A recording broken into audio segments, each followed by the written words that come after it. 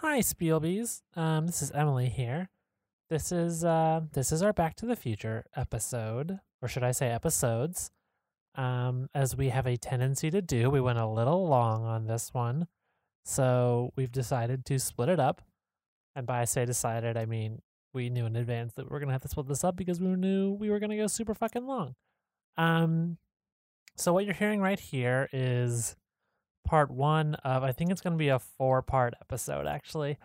But if you are one of the loonies who just wants to hear the whole thing uncut, you can go to benviewnetwork.com/Back to the Future, and you'll find it there.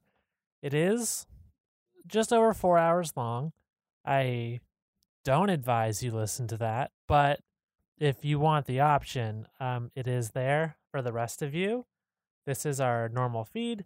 Please enjoy this episode broken down into sort of digestible chunks. And if you're wondering, the song you're going to hear at the end of this is Time Bomb Town by Lindsey Buckingham. It's on the Back to the Future soundtrack. We talk about it in a later episode, but it felt just sort of tonally appropriate to put at the end of this one. So that's what you're going to hear. This is part one. We don't make it out of 1985. In fact, we don't even get to the introduction of Doc Brown in this first hour, which just goes to show how much we have to say about Back to the Future. So I hope you enjoy this, and we'll see you next week with more Back to the Future talk. Thanks, bye.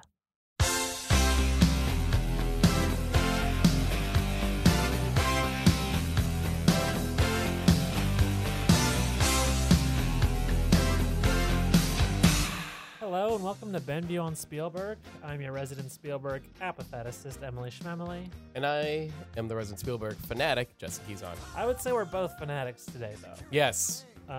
This is going to be another long kid. This is going to be we're gonna like a football player going to receive a pass from some famous football player who throws far that I don't know because I don't know football. We're going to go long today. We'll be going long. We are. How did you feel about that setup? Joke? It was a little shaky, but I think you delivered. Thank you. And I'm ready to move on. That's not accurate, but thank you. I mean, the last part is accurate. What about you being ready to move on? What do we watch for this episode, Justin? An episode we've been talking about. We've been hyping it up. Yep. For, I feel, years now. Yes, that sounds accurate. Because the show's now been on for a couple years, and it is an episode that we were both knew we were going to do. Yeah. But we also knew that when it wasn't, obviously we couldn't do it right away because he didn't direct it. Of course. But also the question is, when were we going to do it? And also knowing when you and me did Jaws. Yes. And learning that, we talked a little bit about Jaws. We talked just a bit about Jaws. We love Jaws so much that made me go, when we get to this episode, I'm a bit concerned at the length. Yeah. But F it. What? But F it. Oh, fuck it. Fuck it. Yeah. Because I thought you were saying one word and I got confused. Sometimes I don't try to do too much cursing. Saying effect, but he's saying it weird. I don't know what's going on. Fuck it. Fuck it. But this. Fuck it. Fuck it. Yes, God damn it, swear. But Get this it like the thing in the movie. But this episode, this movie has been established to be a very important movie to us. And that was the situation with Jaws too, but for both of us, I would argue this movie even more so. Yes. Okay, enough dancing issue. Let's say together. Dun, dun, it's back to the future. Nice. Stupid. We're doing Back to the Future today. Yes. Do I have my DeLorean? Is it around in the room somewhere? It is. It's on top of my bookshelf right now. You can see a DeLorean. Nice. You're sitting down, so you might not be able to see it. Well, the doors are up. So. The doors are open, which means they're up on the DeLorean, so you can kind of see it just peeking over Han Solo's head over there. This is a very special movie to both of us. Yes. When did you first see Back to the Future? That is one of those weird questions of, it was always there. Yeah. And I was that kid that they just kind of plopped in front of the television. Sure. And as many a young nerd are. Yeah. And I just absorbed. Yeah. And so, Back to the Future was absolutely a absorbed through television movie. Because I would have been 2 when the movie came out. Yeah. So I definitely didn't see it in theaters. it was always there. And Back to the Future was a movie that I knew that whenever it was on, I might just start humming the theme song throughout this entire episode. that's totally by the fine. way, I'm because I can't help myself. I'm using that as kind of like background music. That was the first time I did it, which is why I had to break dinner to explain. I am sorry about that, but it will happen. It will happen. That's totally fine. Yeah. But I just, whenever I think about it, whenever it was on TV, no matter what point, I'll stop what I was doing. I'll put my toys down. I'll stop drawing or whatever, and just finish Back to the Future. Yeah. Till the end. Yeah. How about you? Do you actually remember the first time you saw it? I don't remember the first viewing. I remember I was about 12. Okay. And being like weirdly embarrassed about it just because none of my friends like were into it all. Like none of them had seen it or knew what it was. And it was like one of the first, like when I was into Star Wars as a kid, like the re-releases had just come out. It was 97. Like everyone my age was into Star Wars. But Right. Back to the Future was kind of the first big one where it's like, it's weird to say that it was like a bit of a deep cut, but as like a 12-year-old in whatever, 2001, Yeah. like none of the other 12-year-olds were talking about this movie. They were talking about Spider-Man or whatever, Yeah. which I also liked. But and I remember getting very into it, and I just had the DVD and I would just watch it over and over and over again, sort of until now. Like that hasn't stopped until now. I mean, I have the Blu-ray now, not a DVD, but that's all that's changed really. It's just been upgraded the high definition. It was also a full screen DVD when it came out. Those seem like a relic of the past, don't Full they? screen, yeah. You don't see full screen DVDs too often Not anymore. because TVs aren't full screen anymore. No, the full screen is the widescreen. Yeah. That's that's full screen. Yeah. But from those humble beginnings with my full screen DVD. Your pan and scan copy. Yeah.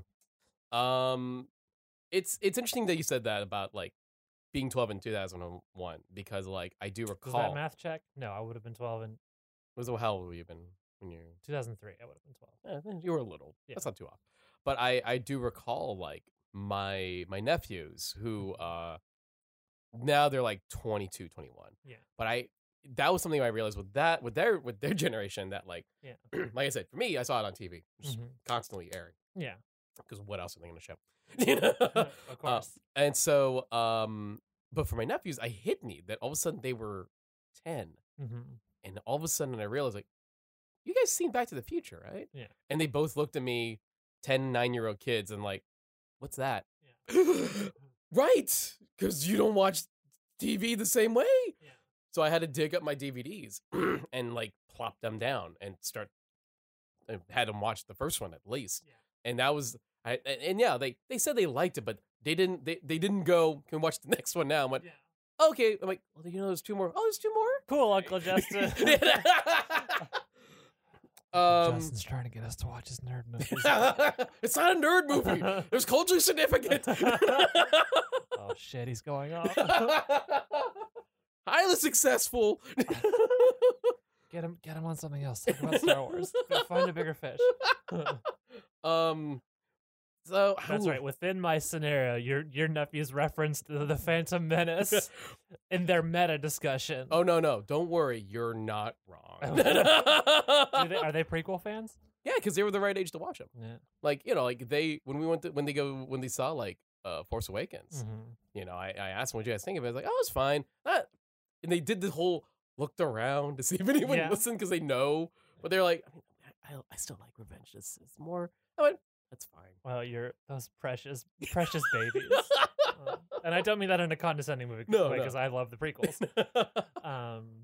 But those precious children. It's like I have gone softer on like making fun of those movies nowadays. So especially when I think of their situation. But we're not here to talk about that. We're not here to talk about that movie. But let's talk about Back to the Future. Yeah. Let's to get into some just before we dive into the film, some more outside of the film ephemera. Sure. Have you visited any of the locations from the film? There's a few of them. I have. See. Yeah, which ones have you seen? Several. I have in fact been to the high school that they shot the exteriors at. Nice. And that was by accident. Really? I had a friend who was performing a play in their auditorium. Like it's a big fancy auditorium. Huh. And as we're driving up there, one of my friends goes, "Hey, by the way, did you know that like that's where they shot Back to the Future?" And I'm like, "Shut up!" Yeah. Huh? And we drove up, and I'm like, "That's right. That's where Marty runs up the stairs, and Jennifer like grabs him. that's wild. And did you stand outside and say, "Oh, look, they really cleaned it up. It looks brand new"? I did. I totally did. Yeah. A super short story is me and my brother when I was a child. Me and my brother actively looking for Doc Brown's mansion. Yeah. It's in Pasadena, right? Pasadena. Yeah. We took freaking forever, and I even remember like. I remember my brother me and my brother having a pit stop at a 7-Eleven, and I got a Slurpee and a bag of Cheetos. That was my sustenance. Yeah. Till we finally to give you the energy to find Doc Brown's house. Yeah, we did eventually find it. Yeah. You should have gotten a caffeine-free Pepsi. They don't call it Pepsi-free anymore, but it still exists. It's true. And I'm trying to think of other locations of Back to the Future I've been to. It's interesting because I haven't been to either of those, but I have been to two that you haven't listed yet. Okay, what are those? I've seen Marty's house. I have not seen Marty's house. Marty's house is interesting. Someone lives there now, so it's a little bit. It's like a little bit weird looking at it because you look at it and it's like it's very recognizably Marty's house. Like, yeah, there's like some power lines in the background that weren't there in the 80s, but otherwise it is exactly Marty's house still, and it's crazy. But then, like, where's that at? Like, what city? It's in Burbank. Okay, that makes sense. Yeah. And I've seen Doc's lab. The 80s, not his house, not his mansion, but the 80s, his lab, the one that's by the Burger King, and that Burger King is still there. Together, we've seen all the sites that you can go visit. Yeah, exactly. And yet we have no crossover. Oh, and of course, Hill Valley Mall. Oh yeah, which is oh my gosh, is it Diamond Bar? I've actually never been to that one either, unfortunately. I am blanking out. It's Justin. It's Lone Pine Mall. What are you talking about? Oh, it is. Yeah. No, Lone Pine Mall. What are you talking about? It's Twin Pine Mall. No, it's Twin Pine. We've discovered we're from different universes. You're from 1985A. Yeah. Well, no, I said Lone Pine, so I would be B, right? You are B. Yeah. Touche. Well, but even that's like 1985B. That's the Biff verse. We're backtracking a bit. So here's the thing. We're sidetracking there's 1985 AA. Oh, you're right. Which would be, George is a wuss. Biff makes him do his reports. Yeah. And 1985A is George is a successful sci-fi author. Right. And then 1985B is when Biff has the casino. You're right. God, we're fucking dorks. But no, I have been to the mall. Yeah. And definitely when they had the I just been to that mall, period. Yeah. Like that. Where is that mall? I forget. I'm blanking out right now. I'll go look it up real quick. Excuse me? But because it's actually it's about like a good 30-minute away from here, but for where I'm currently living. Is it in Whittier? For some reason I'm getting a Whittier vibe. I'm getting that Whittier vibe. I'm getting a strong Whittier vibe from the mall. Picking up on those Whittier vibrations. It's sort of Whittier-ish. It's Whittier adjacent. It's Whittier adjacent. I will tell you, for you to think it's in Whittier, you're not wrong. Okay. That is a pretty accurate place. Are you looking Puente Hills Mall? Where is it? Puente Hills Mall. Is that in Puente Hills? It's in Puente Hills. That makes sense. That's how it got the name. And the JCPenney is gone now, though, right? The JCPenney, I think, is still mildly there. Okay. I think it's still there. But when they did the 30th anniversary, they did do there's a Universal or somebody does the huge celebration of Back to the Future and so one of the deals, of course, is you just recreate the opening or you create the mall chase. Yes, which is super cool, and of course it costs money, so I didn't go. Yeah, but I started hearing rumors that. Now, where does one? Sorry, I didn't mean to interrupt. Oh, sorry. But where does one park when they're recreating the mall show? Because they're taking up the parking lot with the show. It's actually a really huge. There's a lot of parking. There's more parking lot besides where the action happens. Yeah, you just have to kind of strategically find a spot nearby. But what I did found out online was that all of a sudden started seeing people take photos of Twin Pines mall sign. Of course. And I'm like, whoa. Yeah. Wait, that's there. And so even though I couldn't make it to the real event, on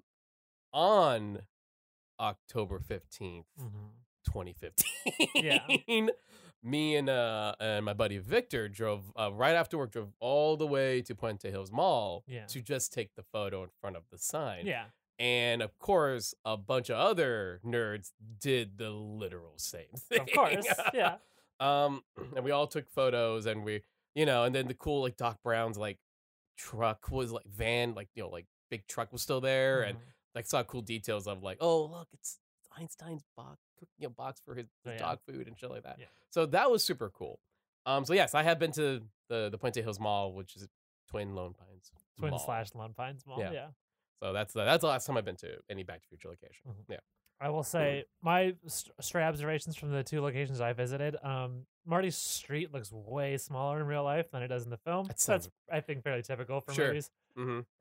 The Burger King is still there. I was going with I don't know, enemy of the show, I guess is how you say it, because he's not friend of the show, Derek Armijo, who I do another show with, who really takes issue with the fact that I don't like Steven Spielberg, but host a Steven Spielberg podcast. So I was with enemy of the show, Derek Armijo, and he really took issue with me for not eating at the Burger King that was featured in the film. But I had eaten on the way there. I did not realize we would be eating at the Burger King. I mean, like no character actually ate at the Burger King. Well, something that's amazing about Back to the Future is that I even now, after I've seen it so many times, I notice new things. And I thought a really nice little touch was in the establishing shots of Doc's labs, we do see empty Burger King cups and Burger King wrappers. I was actually going to bring that up. Yeah. So while we never see anybody actually eat inside, it is implied a lot. Heavily implied that Doc Brown does eat at that Burger King. Okay. What do you think is a Doc Brown? What do you think Doc Brown gets at Burger King? What's his daily meal at Burger King? I don't think he has a daily meal at Burger King. You think Doc Brown cooks? Ooh, that's a good point. I think Doc Brown has some inventions that cook for him. Okay, fair. I think much like the weird egg machine in Gremlins, I think he's got some stuff like that. Well, we saw that in the opening as well. Like there's that toaster machine. Oh, the toaster, yeah. But what do you think is Doc Brown gets his dinner at Burger King? What do you think he usually gets? I think I'm trying to. So I have to go into the mind of Doc Brown, right? And then I have to go into the Burger King menu of 1985, 6 years before I was born. Try your best. Okay. I think. Ooh, this is tough. Because I don't think he goes for a classic Whopper. I don't think he's a Whopper guy. Okay. Chicken sandwich? Yeah. Yeah. Is there a fish option at Burger King? Is there a Burger King equivalent of a fish fillet? There is now, but not then. Not then. Then I would think he would go for the chicken sandwich. That's what I'm thinking, right? Yeah. Like a lettuce mayo chicken sandwich. Yeah, that's got a Doc Brown vibe to me. Because I'm with you. I don't feel him as a cheeseburger guy. No. But like a crispy chicken patty, lettuce mayo. Yeah, that seems right to me. I'm glad we both agree on that. So we're in it now. We have officially talked about a little part of the first scene of the film. Well, I mean, this is okay. That's the amazing thing about the opening in this movie is that it always gives you something to appreciate about it. Yeah. I actually noticed 2 things that I'd never seen before in the intro this time. One of them was one that I had read about, but for some reason I just never took the time to sort of notice it, which is because it's easy to miss because of the coloring. But on one of Doc Brown's many clocks, he has like a little Harold Lloyd figure hanging off the line. And it's like a white clock on a slightly off-white Harold Lloyd figure, so it's super easy to miss. Right. And I definitely I had read that, trivia factoid before. I knew it was there, but I'd never actually saw it until now. Right. And that's a great fun little Easter egg. Well, that's a great bit of too. It's it's the idea that okay, FYI, you're going to see Doc do a variation of this in the finale. I'm sure I've definitely seen this chunk before, but I have a year apart when I rewatch the movie. Yeah. So even I forget a little detail. And the smallest one for me is, again, storytelling, right? This is so great about this opening is that it gives you a little clues about things that will possibly happen. Yeah. It tells you everything about Doc. Yeah. And the kind of person he is. And then when the door opens, and Marty, and whose face we do not see in the entirety of this credit sequence, when Marty comes in calling out for Doc and Einstein, and then we see the little detail of him putting the door key underneath the mat. I love that so much because it tells you everything about their relationship in literally 2 seconds. No that is he knows this guy, and he's so close to him that he can just open the door. He knows where the key is at. And he can just come in whenever he pleases. He doesn't need to knock. He just walks in. Yeah. That is such good storytelling of explaining character of a relationship before you even see them together. So good, as you know. He's also comfortable enough with Doc that he will screw around with his experimental guitar equipment. Yeah. Which is fun. That's the thing. Is it's funny because whenever when I think back on Shaun of the Dead, Yeah. I do know that what one of the films that Edgar Wright and Simon Pegg did look up, despite them doing a horror comedy, one of the films they did watch was Back to the Future, and they pointed out the fact that Back to the Future is just one of the best scripted, like, big budget Hollywood movies. And part of the thing I realized, like, what they took inspiration from Back to the Future is this opening scene, which almost sets up a lot of the events of the film. Yeah, is definitely echoed in Shaun of the Dead, when where their planned night of drinking mirrors the events that will happen to them with the Zedwards. Exactly. Yeah. A trick that they've used, I think, in the other two movies, I believe. Like, I definitely know they do that trick again in World's End. They do it in Hot Fuzz too. Okay, sure. Yeah, it's been a while since I've seen my absolute favorite movie, but I have, but it's a good trick, and it's a fun way to kind of like set up the rest of the movie, especially when you don't realize they're telling you the rest of the movie. You just kind of have to pay attention a little bit of it. I also just love the simpleness of just like title, no music. You know, no score, no just clocks ticking. That's all you hear. Which is exactly, again, setting you up. Yeah. This is all about, this is a movie about time. Yeah. So Marty gets in the house. Yeah. He sets down a skateboard, which bumps into a case of plutonium. So already you're also questioning, like, who do you hang out with? Yeah. Why is this teen boy hanging out with someone who has plutonium under their bed? Also, like, the idea of, like, plutonium, like a skateboard nudging a box of plutonium. It's like, if you don't know. And also, soon after we see the plutonium, there's a news report about stolen plutonium, which sets up like a lot of intrigue. Yeah. That I think also helps the sort of, in another movie, like you could do a whole movie about stealing plutonium, right? Like that could be a movie. And here it is set up, and it pays off like 5 minutes later. So it gets the pace going nice and fast, which is nice. Yeah. Marty plugs his tiny electric guitar. Is it officially an electric ukulele at that point? I think it's a guitar. It's so small. It is very small. It's a very tiny little yellow guitar. In the biggest speaker. And into the biggest speaker, which he, of course, turns all the way up on all the dials. Because he's a teen. Yes, it's classic teen behavior. Yeah. He plays one note, and the force of the sound wave sends him across the room, permanently deafening him. They don't remark on that for the rest of the film, but like obviously it would. So. Well, he's very good at lip reading. Yeah. We never talk about that. Yeah. That's in fact the thing. Actually, he was already deaf before from an earlier guitar stunt. That's how he got good at lip reading, and now he's trying to find a speaker loud enough that he can hear it. Another level. You guys didn't know that, did you? No audience, you did not. That's after that's also our first shot of Michael J. Fox. Yes. Officially on screen. Now officially as he gets up and just like going, whoa. Whoa indeed. Did you ever think about how Back to the Future and Bill and Ted's Excellent Adventure are both 80s time travel comedies, and they both open with teens blowing out speakers with guitar playing? Consistently. I also love Bill and Ted. Do you think they did that on purpose in Bill and Ted? I think that was... Like in both movies, it's not at all related to the larger plot. And yet they both open the exact... And then immediately after destroying the speakers, discovering that they are late for school. I think that is probably the case. I was sitting there going, like, hold on. Nah. Yeah. I love Bill and Ted, but I'm not going to give them that out. Yeah. They knew what they were doing. They knew what they were doing when they were doing their time-traveling teens. Yeah. In a ridiculous box scenario. Yeah, and then that's when Doc calls, right? Yeah. And I will say, even before Doc calls, it hit me before we even see his face. There are few people as charismatic as 1980s Michael J. Fox. Sure. Which is that, I'm sitting here as an adult. Mm-hmm. I'm a grown adult. Yeah. And I'm still thinking, this kid's cool. as I'm hearing Michael J. Fox talk.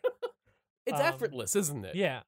Like, I don't know what it is. Yeah.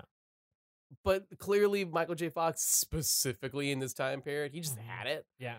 Unlike the person they originally cast. Yeah. Oh yeah, when should we talk about that? The Stoltz bomb.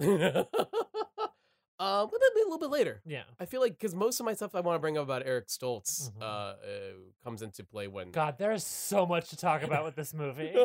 I wasn't even thinking about Eric Stoltz before we started recording, but fucking of course we have to talk about Eric Stoltz.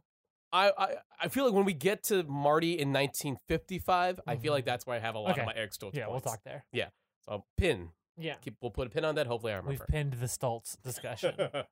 When we break this episode into multiple episodes, we'll most likely have to do.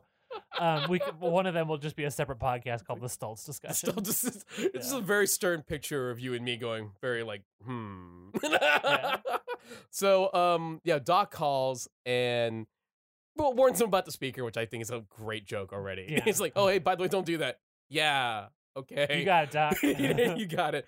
And then also every freaking alarm clock just goes nuts. Yeah. And Doc is very happy about that because he successfully timed them all to be 25 minutes late. Yeah. Or early. They're slow. They're so slow. 25 the point minutes is slow. the clocks say it's 8 o'clock, but it's actually 8:25. In which Marty's like, well, damn it. Fuck. I'm late for school. Hang up. Music kicks in. Yeah. Dun. God, it's so good. It's a good fucking song.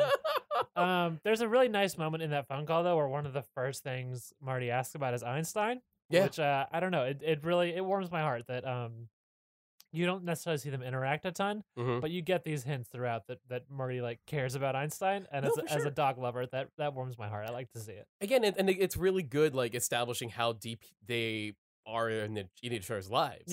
So like Marty's looking around, and he's seeing Einstein's food, piling up. So clearly, okay, Doc and Einstein aren't here. Yeah, the hell, where they've been gone for a while, and it's like, he's concerned. It's like, Einstein, all right. Yeah, like, Einstein's okay, right? He's like, yeah, of course. Like, oh, he's with me. I'm like, okay, cool, all right, as long as you got him, you know.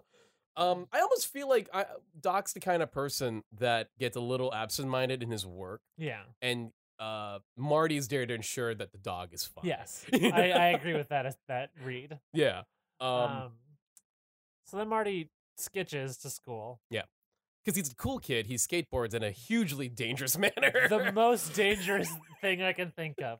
It's so scary. As a kid, I only thought this was cool. I watched it and I was like, holy shit, this kid's fucking cool. And now I watched it and I think, put on a goddamn helmet, Marty. What are you doing? Like, dude, it's like, what if a car, you've never considered the idea that a car behind the car you're currently dragging yourself on will just speed up? Or what if, how do you just, he's fine though. He's clearly or done. Like your hand slips, or the car makes a turn you're not expecting, so then the momentum throws you off. There's so many things that could go wrong, and you're going so fast, and you're on a skateboard, and you're not wearing any kind of pads. Terrifying. Yeah, but you're fine, and I'm sure Hill Valley is a small-ass town that nothing bad happens. Really? Question mark. Anyway. We, of course, get a generous shot of the driver's Mountain Dew hat as Marty is skitching. But it also gives us a good dose of Hill Valley 1985. Yes. There's an aerobics gym. I really want to talk about the aerobics gym. Please.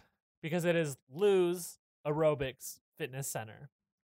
And it is in the same location as Lou's Diner in the 50s. Yeah. What do you imagine the connection is there? Do you imagine that Lou from the diner in the 50s is running this aerobics studio? He would be like 90 in 1985. Right. Or do you imagine, is it Lou's son who's also named Lou? Is it Lou is the owner, but he doesn't actually run it? I want to know how the Lou branding... Why is the Lou branding still there? Yeah. Because if you're a fitness center, why do you... Like Lou, the name Lou doesn't inspire you to lose weight and I mean, I guess run. Like maybe back in the day, there's a lot of dancing happening at Lou's, as we see in one scene. Perhaps that was it's the extension, the evolution of Lou's. Yeah, he's like, hey, they're more into the dancing than they are the food. And but you can't dance during. No one wants to go dancing during the day, but maybe if I Margaret, what if I get rid of the restaurant? Just make it a dance studio. It's very curious. Other than to show. To be a connection for the audience, that this is the same location. I don't understand the evolution of this business. Perhaps the people who bought that lot just in tribute to Lou, even though they personally have nothing to do with Lou. They just called it Lou's because out of tribute to the man they bought this from. There's a whole side movie, about Lou's Fitness Center. Yeah. What's the official name? Lou's. I think it's Lou's Aerobic Fitness Center. I could be wrong with that. That is a story. Yeah. That is a side story on its own. Yeah. Marty does finally get to school. Yes. And Jennifer, his girlfriend, basically helps him rush in because she knows how really, really late he is. Yeah. Uh, She risking her own neck too because she is now herself late for class. Right. Unless she's one of those seniors, sometimes you could be a senior and you have one less period because you did your electives, right? That didn't look like the case in this movie, though. No. No, because they get caught. Yeah. By Mr. Strickland. And it is here where I want to bring up one of the flaws of the film, I would say, which is they don't always do old age makeup so well. Yeah. And I think old age makeup in Back to the Future falls into two categories. One is it looks really fake and bad. And we sort of see that in the case of Crispin Glover a little bit. Yeah. And Lorraine a little bit. Leah Thompson, yeah. Leah Thompson. And then the other category I would say, which applies to Strickland and Doc Brown, who in the 50s that they're supposed to be the same age as the actor, and presumably in the 80s they're supposed to be 30 years older. Yeah. But they look exactly the same. Like there's supposedly makeup on them to make them look old. Yeah. I think you see a little bit of it on like Strickland's neck. That's the majority of the makeup. But not on his face. None on his face. Which is a curious choice. Well, here's the thing. Curious choice. Yes. Or is Strickland an immortal? Is that what you're about to suggest? Well, have you seen the actor playing Strickland now? James Token. He does look very similar today, even. That is true. And just 30 years later. I feel... Perhaps they just were like... Someone took a look at him and was like, you're not aging. No. I can tell you're not going to age. You're perpetually going to look like this. You've got the Patrick Stewart gift. Yeah. Like, just, you're not fighting age. Yeah. But age has decided you stop here. Yeah. And he probably was like, I don't know how old he is here, but he looks, I would say like 40s maybe? Yeah, 40s. He was maybe someone who has just looked in his 40s since he was 20.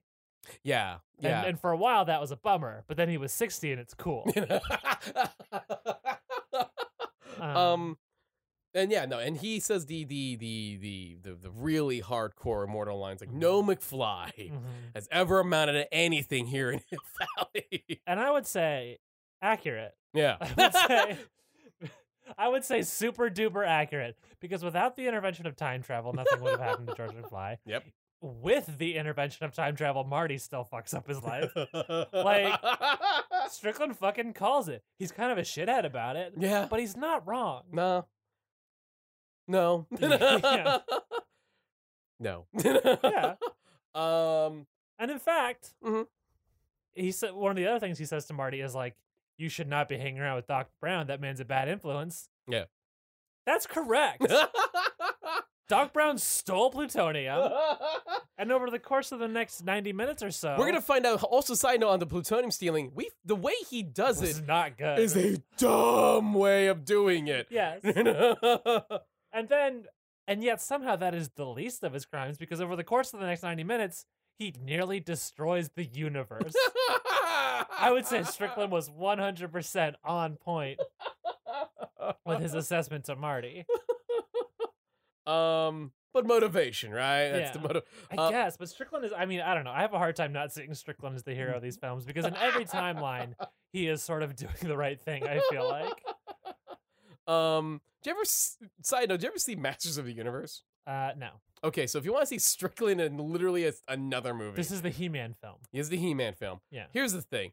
I forgot the actor's name already. James Token. James Token. Or Tolkien. There's an L in there, but I don't know how hard you're supposed to hit it. He basically plays Strickland again. Yeah. In Masters of the Universe. Nice. But it's kind of awesome because he plays a cop in that movie. Yeah. And at one point he gets transferred over to Eternia, and he's kind of like, for the readers who or maybe you like who are familiar with the Fourth World Jack Kirby stuff of the DC stuff, he's basically Dan Terrible Turpin. Okay, I'm not familiar with that character. But...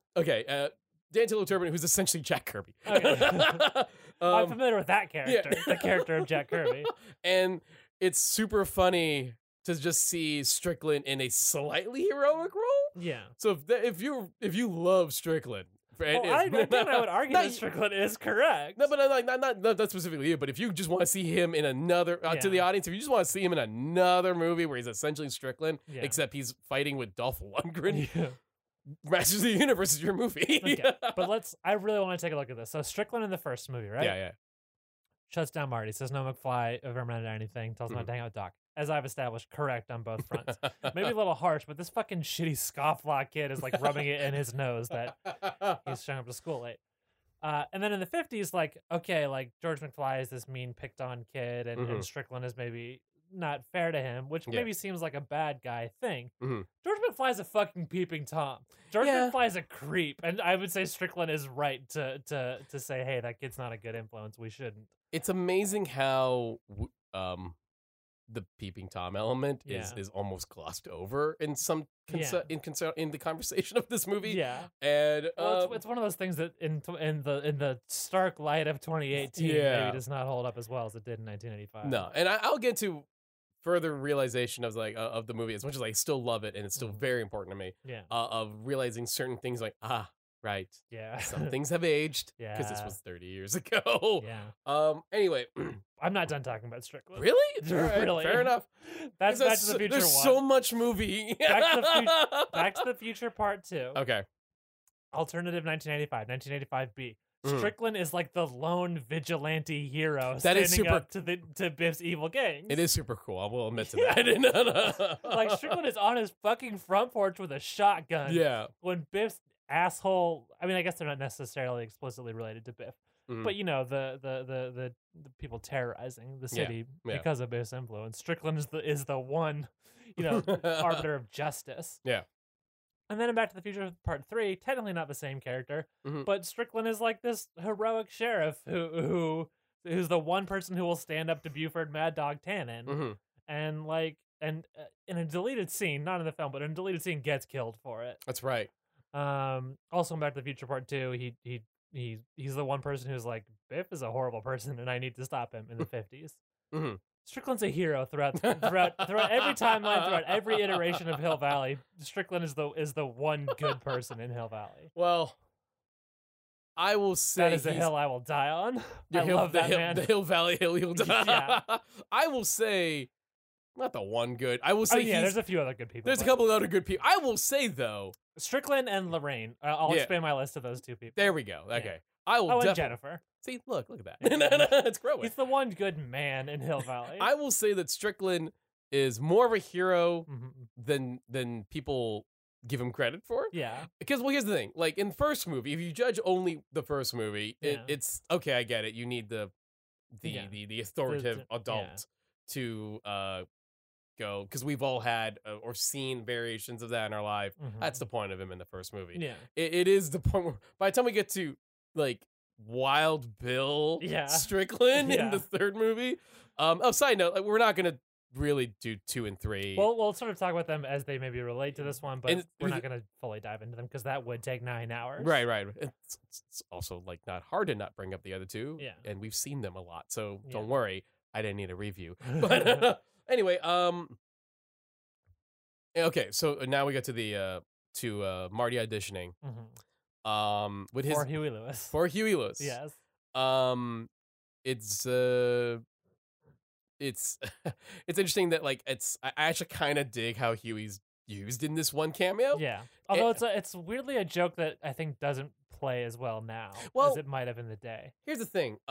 Yes. Because even if you know who Huey Lewis, I think maybe even especially if you know who Huey Lewis is, the joke doesn't play well. Yeah, and I think in this case, like, if the double joke is, oh, I get it. Yeah. The guy, Marty, who is playing a Huey Lewis song, the one we just heard earlier, is being told by Huey Lewis that your song is too loud. Yeah. That's the joke. But Marty is playing specifically a much more sort of rock and roll version of the song. Yeah. With his band, the Pinheads. Marty, that name. I will say the joke doesn't hit as hard as it probably did when it first came out. Yeah. I think the joke's still decent. But I think part of the joke is that, like, this this cool, hard rock and roll guy, Huey Lewis, is saying the music's too loud. I don't think Huey Lewis is looked on as especially hard these days. No, especially when you look in hindsight of actually Huey Lewis in the news. Yeah. But I will say what makes the joke still work for me just enough is just the visual joke of like you have this like strict teacher authoritative character, and this character really only wants to talk through a megaphone. Yeah. That joke, the characterization works very well. Yeah. I will say that. Exactly. And here's the thing, like, do you honestly think Marty and the Pinheads are good? No. Sloppy. It's a little over the place. It's way over the top. He's like that is he's way overplaying his side of the music. Yes, he's a selfish guitar player, I would say. Which I would say is also accurate of his performance with Marvin Berry and why can't I pull their name right now? Oh no. What is happening to both of us? I don't know. No. Is it the Starlighters? That's what my brain is telling me, but that could be my brain whispering lies. Is there something wrong in our past? Someone's like screwing up the realm. No. Anyway. I would like to talk about Claudia Wells for a second. Please. She's not in this movie a ton. She plays Jennifer in the first film, not in the other two. Yeah, that'll be Elizabeth Shue. Yeah. She reprises her role though for the Telltale Back to the Future games, That's right. which I was very happy to see her. I think she does a great job in those. Mm-hmm. I think there are moments throughout her scenes though, and this is one of them where she has little to do, but she really, really does well with it. Yeah. Whereas in this scene, like she's just watching Marty play. That's all she has to do. Right. But just, I mean, everything like her face, her pose, like everything about her, like sells her as this girlfriend who's like really in love with Marty McFly. Yeah. I think, a lot of the movie hinges on like Marty needing to get home back to her. Right. And it's kind of completely on her to sell that relationship in the two scenes they have together. Right. Which is a really fucking hard job, and she does an amazing job with it. I feel like, I'm glad you're bringing her up because I feel like she gets lost in the conversation. Yeah. And it's not so much that people really, really loved Elizabeth Shue's performance. I think just because she's just a little bit more well known. Yeah. So she kind of gets sort of overshadowed, especially because the unfortunate, it's like, she took over the girl who played Jennifer in the first movie. Yeah. And also Elizabeth Shue is, or Jennifer is more of a prominent character in two than in one. Yeah, exactly. But I agree. No, like when you, as I'm watching her this time out, it's like, you know what? But like she works really, really well. I feel like it's a bit of a shame that like, we kind of like forget that how much she adds, but you're right. I think you're exactly on point by saying like if the end goal is for Marty to get back to her, then she does everything in her power as a performer to make sure that you believe that she does legitimately care for him that much. Yeah. And as amazing as the script is, I would say that's one of the few things that's maybe not totally supported in the script, where you could easily see with a lesser performance, the relationship wouldn't quite land. Oh yeah. No, there's it totally does. I agree. And that's kind of one of the things I will say that's a weakness throughout all three Back to the Future movies is Jennifer. Yeah. And I remember hearing a story here, like Bob Gale or Zemeckis pointing out the fact that they felt maybe it was a mistake to put Jennifer into DeLorean at the end of part one. Yeah. To which I went, no, that's on you. That's on you two for not writing more interesting things for her. Yeah. And deciding that she needed to be written out of the story by being knocked out. Yeah. That's not. Yeah. The mistake wasn't putting her in the DeLorean. The mistake was getting her out of it. So trying to get her out of it right away. Yeah. Like that would have been such a really good dynamic. Yeah. If you put Jennifer, and now she gets to be the new person in the scenario. Yeah. And she gets to experience the new time travel stuff. And she can also prove to why her and Marty are great together. Yeah. But instead, you're like, well, what if she was asleep on a swing for after they get back? Yeah, so that's a knock on the Bobs. Yeah. I do feel like that's one of the bigger mistakes. I will also say that's another reason why I think people kind of turned around on these when they came out. I remember people generally liking the Telltale Back to the Future games, and then at a certain point, it feels like people kind of turned on them. Maybe just because the Telltale games kind of became a little ubiquitous, and people maybe got sick of them. Sure. But I really like the games for like, I think Jennifer has a lot more to do than she does in any of the movies. I think that's really cool. I think they're worth checking out. Just a little recommendation for those Telltale Back to the Future games. I'm not a big video gamer, so I haven't gotten around to playing them, but I've been super tempted to at least do that one because it's Back to the Future. Yeah. Okay, so we get to the scene with like Marty and Jennifer, and this is also again more setup. Yeah. Right? So we're seeing the Mayor Goldie Wilson campaign. Middle name is Progress. And we're also the scene mostly takes place in front of the clock. Yes. The clock tower. The clock tower. Stopped at 10:04 p.m. Mm-hmm. Yeah. Save the clock. Yeah. 30 years ago. Yeah. Marty is feeling down on himself because his band got a bad review from Huey Lewis. Mm-hmm. I understand. And Jennifer is trying to encourage him to like put out a demo tape and send it to places, and he's saying he just doesn't know if he could handle that kind of rejection. I don't know. What if they say I'm no good? What if they say, yeah, exactly.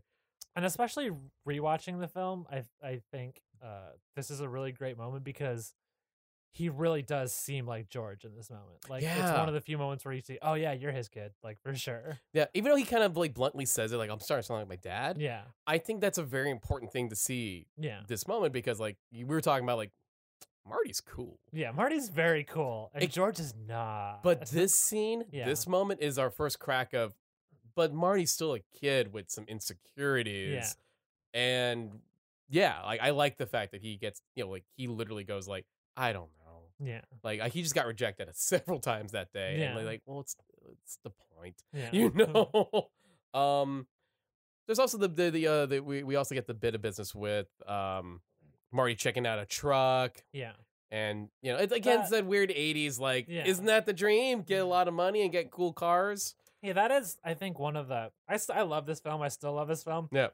But there are parts of it where it really feels like, oh, this is a film that bought into Reagan's America in a way that just seems kind of gross and weird. Yeah, I mean, listen, I think that's the thing we're going to say quite a bit is like, I still love this movie, don't get me wrong. Yeah. But, I mean, it doesn't mean I can't point at things and go, that didn't age well. Yeah. Or I disagree with that kind of thought process now. And this is a weird one, too, where there's like, I mean, there's going to be things where it's more important, where like, when we talked a little bit already about the Peeping Tom stuff and stuff like that. Yeah. But this one, I don't know, it just seems weirdly out of character. Right. Because it's not like, I mean, you picture like a cool musician kid, what would they want to drive? Like a 4x4, like a big truck? A big old ugly truck? Like, it just seems so weird. Like, I thought he would be more of like a I don't know what kind of car. I'm not a car person. Like a sports car person. Sports car, I wouldn't necessarily agree with that, but it would Corvette? make sense, sort of. Yeah. Yeah. It does seem, you're right. It does seem mildly out of character. Yeah. But it's also that case of like a couple of guys in their 40s writing what they think a 15-year-old might want. Yeah. So it's also, I think, I think what makes a movie work for me a lot of the time is consistency, and you could maybe argue that like the consistent theme throughout Back to the Future is a rabid endorsement of consumerism. In which case the truck sort of makes sense because I mean there's no greater icon of consumerism than a big fucking gas guzzling truck like that. Right. But it's weird. It sticks out a little bit. Yeah, it does. And it sticks out the further we go along. Marty does get a flyer. Yeah. For the clock tower, and he does donate. He's willing to donate. He gives a quarter. Yeah. He gives a quarter. Yeah. And Jennifer and it's like I think Jennifer and Marty try to kiss 3 times in this scene. Yeah. They're interrupted at each turn. In the last attempt, that's when Jennifer's dad comes up. Yeah. They do get a kiss, but she also writes her grandma's phone number. This is a really sweet moment, I think, and it's also very important. Yes. So, because he says, "I'll call you," she says, "Oh, I'll be at my grandma's. Let me give you the phone number." Mm-hmm. And she writes down a phone number, and there's a shot here. Mm-hmm. And a lot of credit to Michael J. Fox. There's like where, so she's writing down the phone number, and she's kind of bent over the paper a little bit, and her hair is blowing in the wind, and Marty just sort of looks at her hair lovingly, and it's a very sweet moment. Again, you're buying it. Yeah, like you're buying their relationship. Yeah, they have such great chemistry for the few scenes they're in together. No, agreed. It's kind of a weird. When you think of like big Hollywood movies like this and they try to get to the romance angle of this stuff, so that's the stuff that always seems forced or flat, or you just got to go with it and it's okay. There's just enough spark between Claudia and Michael that you buy the relationship, even though it's only 2 to 3 scenes. Yeah, totally. And that's, I mean, I love Elizabeth Shue. I love Adventures in Babysitting. I think is one of the great 80s comedies. Yes. I'd never quite bought the chemistry between them the same way I did. It's not the same. Yeah. It just did feel off. Yeah. But yeah, no, so yeah, but this does of course lead into very important setup. Yes, it's a very important little bit plot piece because she writes the phone number on the back of the flyer, which means that Marty has to keep that flyer. Yes, that's a very important note to keep that I have. Yeah. And so he keeps the and final note says I love you, and that's grandma's phone number in the classic Hollywood 555. Then we get home because the whole plan is like Jennifer and Marty are gonna go to like they're gonna go to the lake. Go to the lake and fuck. Let's be honest. Listen, right? Yeah. But sadly, the family car. I have a question. Sorry. Go ahead. Do you think that was their first time fucking? Oh shit. No. No, me neither. Have you read the original? Have you read the first draft of the script? No, I haven't. Oh God, Justin, you need to get yourself online and read that draft. It's fucking wild. Okay. But one of the things that I think is interesting about the first draft is that, like, in the original draft of the script, Marty is a much sort of seedier character than he is in the final draft. Mm-hmm. Like, he sells weed. He also the relationship between him and Doc Brown is explicitly explained in that Marty sells bootleg movies. I heard about that. And he uses Doc's equipment to do it. Yeah. So just with that in mind, of like Marty originating as a sort of seedy character, that's why I said this is definitely not their first time.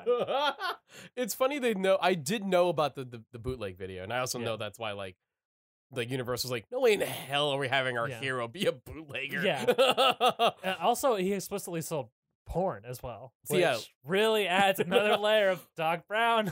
Can I also? What are you doing, bud? You also point out You're helping a 17-year-old distribute porn to his friends. It's not cool, Doc. Point out something else about that though that actually explains why the camera's set up. Yeah. Why Marty has some knowledge of the camera. Yeah, that's why he has the video. Yeah. It's funny. That's the one thing that's stuck. Yeah. About that horrible idea of a senior Marty McFly. And folks, may I just say that is like 1% of the craziness in that original script. If you haven't read it, please do yourself a favor. Read the original script and read the novelization, which is sort of half based on the original script, half based on the. Please pepper in throughout this episode anything details. Else that's like super, but buck wild bananas. That I'll takes say a left. one of my I don't know if anyone else would find this as buck wild as I do, but it's very fun to me. For all there's a ton of Pepsi product placement throughout the film. Yeah. In the script, it's all Coke, which I think is really interesting.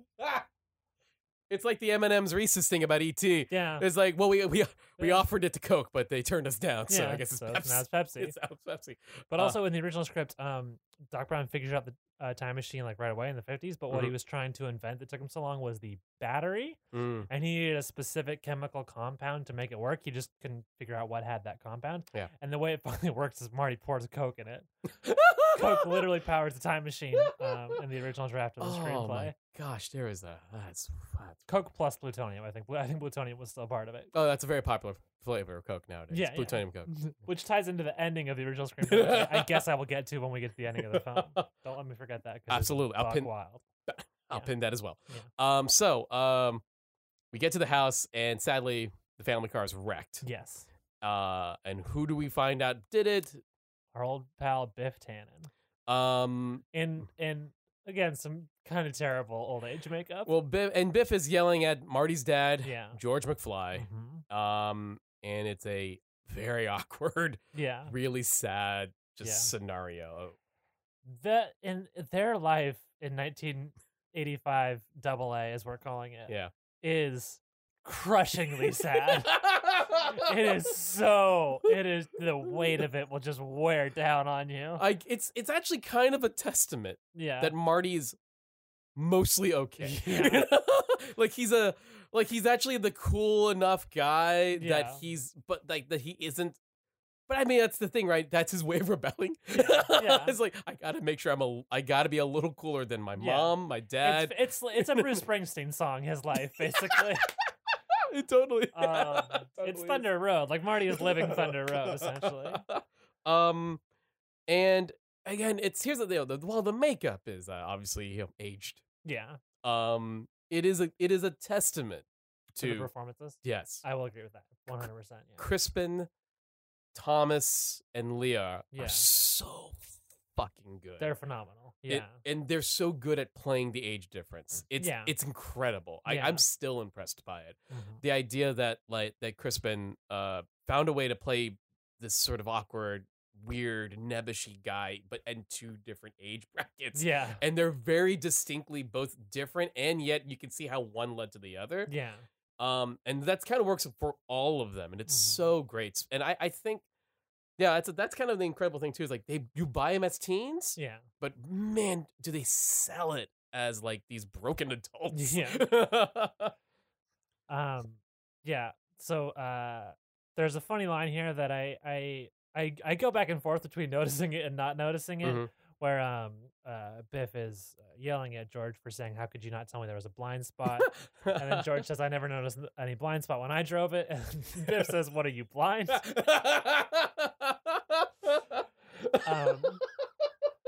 The first example in the film probably of Biff just sort of not having a great grasp of like idioms and turns of speech and stuff. Exactly. Yeah. Biff also spilled beer at him during the car crash, but again still feels that it's George's fault. Mm-hmm. Biff wants him essentially as adults to do his homework for him. Yeah.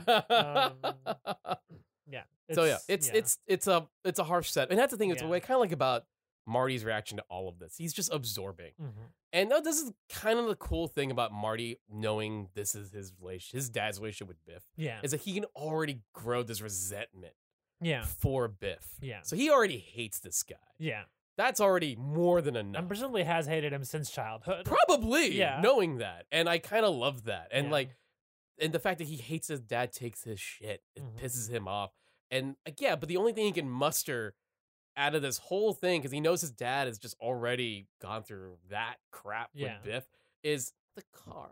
Yeah, it's like the only thing he can really just express his frustration. The car, Dad. Yeah, he could probably say way more, but that will probably already hurt his dad further. Yeah. So he's just like, the car. Yeah. It's also interesting watching this as an adult. You know, you kind of catch on things you wouldn't have as a kid.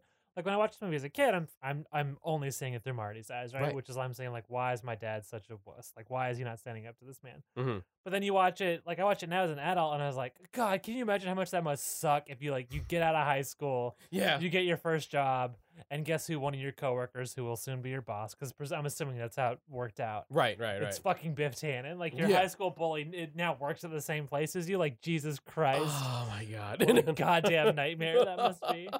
And we see the nightmare. It's horrible. Yeah. We then go to the dinner scene. Yeah.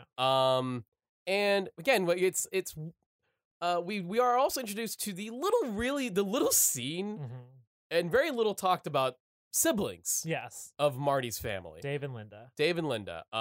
Dave, I recognize him as Mark McClure, who played Jimmy Olsen. Oh yeah. In the Christopher Reeve Superman movie. Yeah. And Linda, I don't know specifically. She's definitely one of those like comedy actresses. Well, there's a little bit of sadness. Soon after Back to the Future, she got cancer and passed away. Wow. So Back to the Future was kind of the big thing that she was in, and then her career was unfortunately cut short after that. I honestly didn't know that. Oh, that's a bummer. I know she worked with Zemeckis previously. Yeah, I can't remember which movie, but she had been in. I Want to Hold Your Hand. Okay, the one that I haven't seen. That makes sense, but I couldn't remember it. Actually, funny enough, I was commenting there, I realized I never saw that one. Yeah. When I was watching it again, because I was watching the making of, I went, I never saw that one. Yeah. I thought I should get around to that, just as a completist. Yeah. Yeah, no, but already we're kind of getting a good hint of their home life, and I don't know how old they are. Well, they're older than Marty, right? And Marty's 17. Like, Dave is what, probably early 20s, mid 20s maybe. Yeah. But he works at a fast food joint, probably Burger King. Yeah. It would seem. It would seem so. And Linda probably is already out of high school, but probably not in college. Well, Linda has a. Do you think it was a high school or a college sweater she's wearing? That's class of '84 in the picture. I would say high school. Right. So she probably just got out of high school. Yeah, I think she's in college currently. Okay. And living at home, going to like a local community college. Yeah, that sounds right. Yeah. I always feel like the sad dinner detail for me Yeah. is the serving of the peanut brittle. Well, do you know about the deleted scene involving the peanut brittle? No. There's a deleted scene where a sort of Girl Scout type character bullies George McFly into buying 2 boxes of peanut brittle. So that was the origin of the peanut brittle. So he didn't want to buy any, but a small child bullied him into it. You see me like I saw your reaction. My heart broke again. Yeah. Oh my God. That was enough. I didn't need to. No, I think that's enough. You don't need to do any more to present the 1985 George. That's. Yeah, I think maybe that's why that scene was cut, because it was like we've done enough. Yeah, I think the scene with Biff is fine. Because that actually makes sense, because it's the payoff, right? Yeah, he does it, and he like, well, I guess we're eating this for dinner. Yeah, not knowing that, I just thought that was a weird detail of like, and this family eats dessert, like just a box of like My interpretation has always been that peanut butter. The dinner is just so disorganized that it just everyone kind of grabs whatever they're gonna eat. Sure, yeah. No one's cooking; they're just kind of grabbing whatever's handy. And for George, that was just a whole bowl of peanut brittle. Lorraine also makes her introduction into the film. Yes, and she points out the fact that, like, sorry guys, but looks like we're gonna eat this cake by ourselves. Yeah, Your Uncle Joey didn't make parole. Didn't make parole. She plops down a sheet cake of a free bird, free bird icing on the cake. It's so sweet, this cake. I encourage when you watch this movie to take a good look at that cake, because it's a very sweet image of a bird flying out of jail. It looks so homemade. It's delightful. It's kind of the thing where it's like you always feel for Lorraine. Yeah. And like it's that case of like Lorraine Poor Lorraine. Poor Lorraine, especially 1985 AA. Yeah. Lorraine. It's just she just sees like the best part of her years kind of in the rear view. In the rear view, and that's what she always talks about, like when she met George, because that was the one good time she had with him. Yeah, so she's reminiscing about early days with George, which is of course setting up. She's describing all the details that we're going to see Marty have to reenact. Right, and that's again very important. Yeah. It's not, it does set up the kind of relationship she has with George, or how she sees the relationship with George. Mm-hmm. And this is what's so good about it. It works two ways. One, it gives us, the audience, okay, this is the information that we and Marty will need to know when this event happens. Mm-hmm. But it paints a very different POV of this situation. Yeah. Until we actually really find out why George was there at all. Well, there's a moment too where it's so weird because it's wrapped up in this kind of gross detail that George was peeping. Yeah. But it also sort of, I would say, is like a well-written, well-acted character point where she says, what were you doing again, George? Bird watching? And he goes, "What, Lorraine?" He's like all these years later, he's still nervous about it, because of course he is, because he was doing something despicable. I love that so much. Yeah. Because his reaction is just from, "Oh, I'm sorry, I didn't hear you. What was that?" I'm sorry, what? I don't know. I don't know what you're talking about. I'm sure. 30 years ago, how can I remember? Anyway. Yeah. I was always like Linda's reaction. She's like, "It's so stupid. Grandpa nearly hit him with a car." I really like the sort of, you get a feel for the family here between Lorraine and Linda. Yeah. That's I think is really a strength of this film in general, is, characters will show up for a scene, and you still get a good sense of who they are and their relationship with the other characters. It's like Dave, right? Like he can tell that like he loves his parents. You know, and so much is like, "Oh, you'll give your mom a kiss for you." Oh, okay, fine. Yeah. And he kisses his dad on the forehead. It's like, "Dad, you better change that oil." Yeah, because of all the grease on the hair. George loves it. He's cracking up. But it's the thing is, like, he loves them, and that's something like, "Oh, I could see that. Yeah. That's kind of cool." And so, like, and he's outie after that. He isn't. Like, he's not a character for the rest of the movie. No, he shows up again at the very end, and then in 2, he's in jail off screen, right? In 1985B. Yeah. Throughout the scene, also Lorraine is drinking Popov, which paints her as a very specific kind of alcoholic, I would say. Someone who drinks Popov as an adult. Yeah. And they're also watching Honeymooners. Yes, which again will come up later. Yes. That's something people talk about when they talk about this movie is. Literally there's not a single second of the movie that is not either setting something off or paying something off.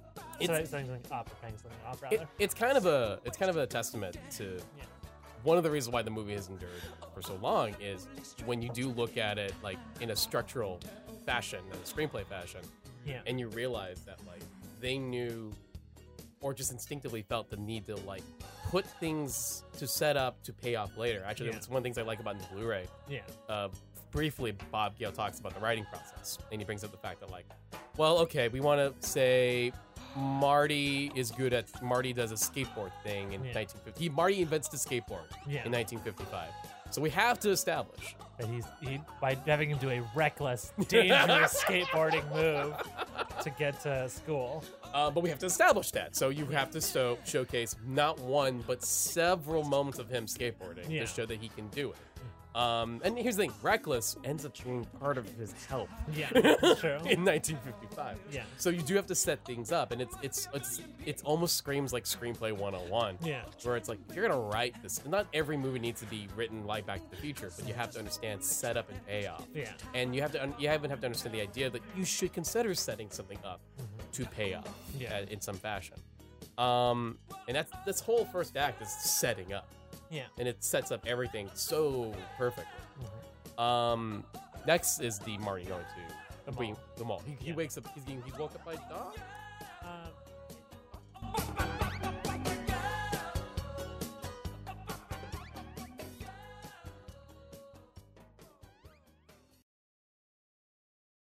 Hi everyone, it's Emily again, just to get in a few plugs since we did that at the end of recording, so it's not on the end of this episode. You can follow me on Twitter and Instagram at VeryCoolEmily. You can follow Justin on Twitter, and I believe his Instagram is the same. It's at JustinKeyson. You can check out our other shows. We both have another show that we do with Andrew Lindy. I do the Super Mario Bros. Minute. It's where we talk about the Super Mario Bros. Movie minute by minute. If you know the Star Wars Minute, you're familiar with the format. And Justin does Nothing New, which is a show about remakes. Every episode, they talk about a movie and its remake. Those are both on the Benview Network. Justin also does a webcomic called Shining Yusha. You can check that out online. And I'm very bad at remembering these when Justin's not here in the room with me. But I believe that's all. That's everything.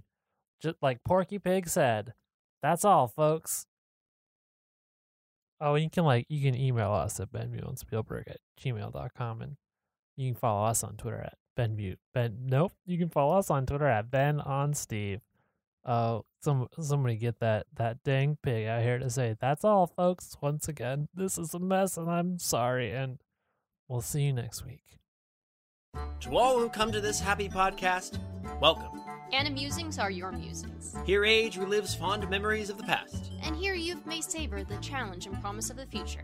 Hi, I'm David. And I'm Kayla. And if it wasn't readily apparent from that, we're huge nerds about Disney. That's why we're doing the Animusings podcast. Once a month, we'll sit down and talk about a film in detail from the Walt Disney Animation Studios filmography, covering them in chronological order, from Snow White to Moana and beyond. To Moana and beyond! Sweetie, we're not doing Pixar yet. We'll do that after. And that's gonna be a long time coming. Anyway, if that sounds up your alley, come join Kayla and I, and maybe a guest or two, as we explore the Disney animated canon, film by film.